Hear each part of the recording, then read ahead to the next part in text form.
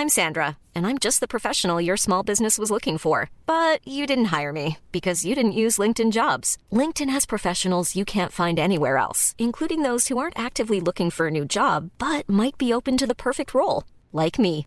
In a given month, over 70% of LinkedIn users don't visit other leading job sites. So if you're not looking on LinkedIn, you'll miss out on great candidates like Sandra. Start hiring professionals like a professional. Post your free job on linkedin.com/people today. You can now support Ghost Maps on Patreon. Simply look for We Are Hantu or click the link in the description. Ghost Maps. Entry 91. Phnom Penh, Cambodia.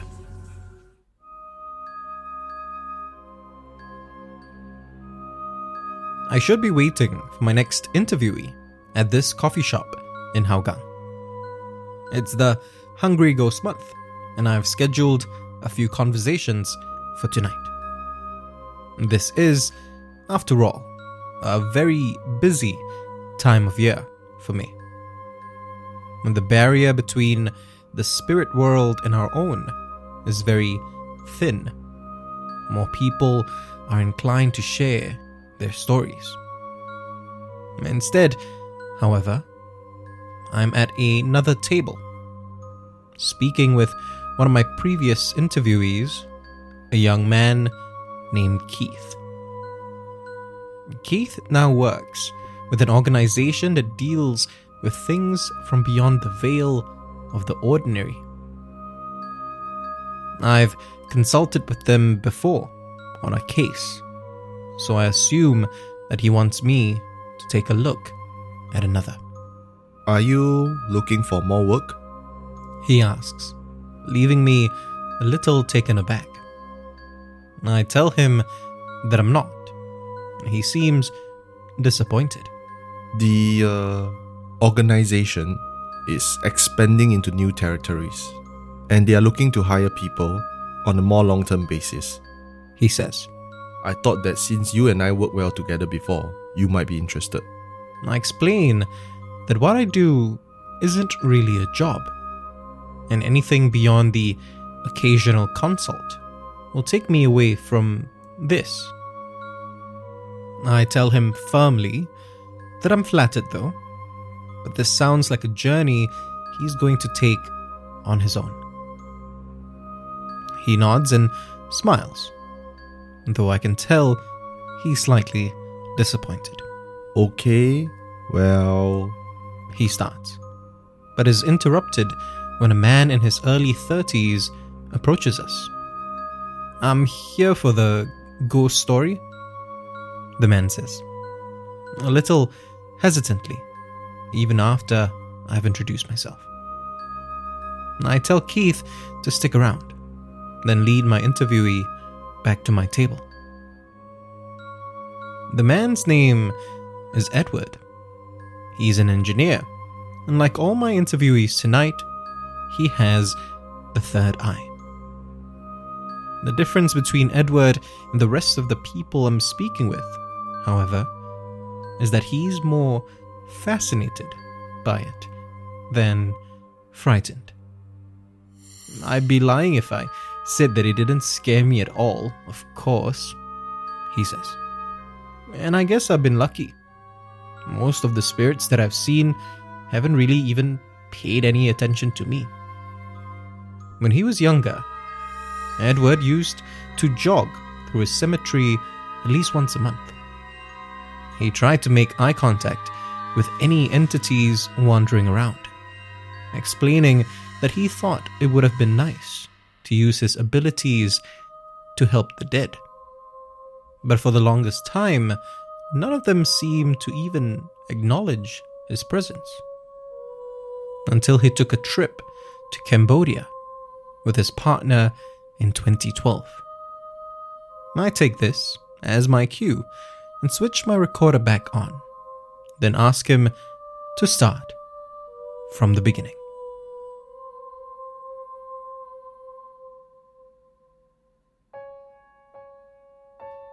Edward's partner James couldn't understand why he wanted to visit the killing fields. The pair were planning their itinerary for an upcoming holiday in Phnom Penh when Edward had suggested visiting the tragically historic site. James knew Edward possessed the third eye, so the whole thing seemed like such a terrible idea to him. Truth was that I didn't even think about ghosts initially, Edward says. It really was that history that drew me to it. Considering that none of the spirits he'd seen up till that point had engaged him, he wasn't particularly worried either. Eventually, James relented, and they scheduled a visit to the killing fields on the third day of their vacation. The sight itself was sobering and haunting, more than either man could adequately comprehend. There were times when I felt I couldn't breathe, Edward says. It was equally eye-opening, though, to discover the full story behind such a horrific period of the country's history. Strangely enough, though, Edward didn't see any spirits at the site itself. Not one. By the time they returned to their small but comfortable hotel room that evening, both Edward and James felt emotionally exhausted. They decided to order in some room service, then call it an early night. We initially planned to visit some temples the next morning, Edward says. But we clearly underestimated how much the killing fields would take out of us.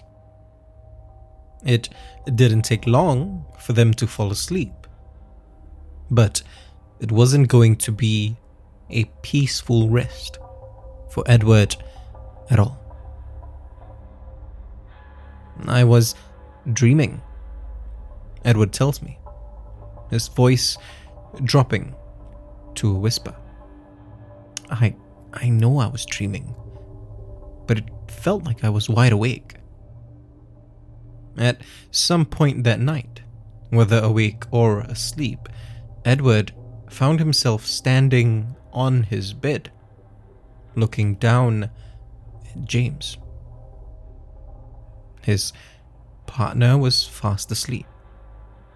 Edward tried to wake him, but James didn't even stir. That was my first clue that something wasn't right, he says. James is a seriously light sleeper. Suddenly, Edward grew aware of being watched. He turned around and saw that they weren't alone in their room. Impossibly, their bed was seemingly surrounded by hundreds of people.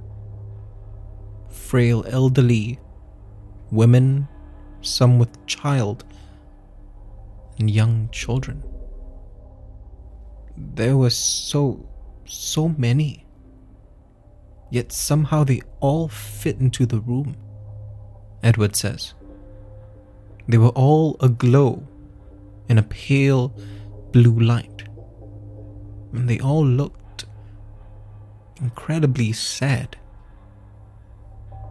One by one, each of them started to reach out a hand to Edward, as if asking for help. A young boy at first, then an old woman. Soon, they were rushing forward, pressing against the bed with their arms outstretched. Their sad expressions were replaced by desperation, fear, and anger. A fear that Edward shared as he tried desperately to wake James up. when he still couldn't rouse his partner, he turned back to the people, now scrambling onto his bed, and pleaded with them. I'm sorry, he said, tears streaming down his face. I'm sorry, I can't help you. I'm sorry. As their hands started to grasp weakly at his flesh and his clothes, Edward shut his eyes. One last time he whispered, I'm sorry. Then all but one pair of hands lifted off his body, and he could hear James calling out to him. Edward opened his eyes, and their room was filled with sunlight. James looked at him with a worried expression.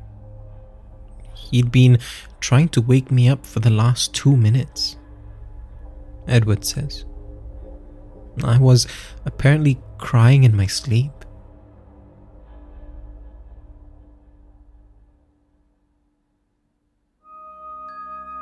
Edward takes a deep breath, then offers me a smile.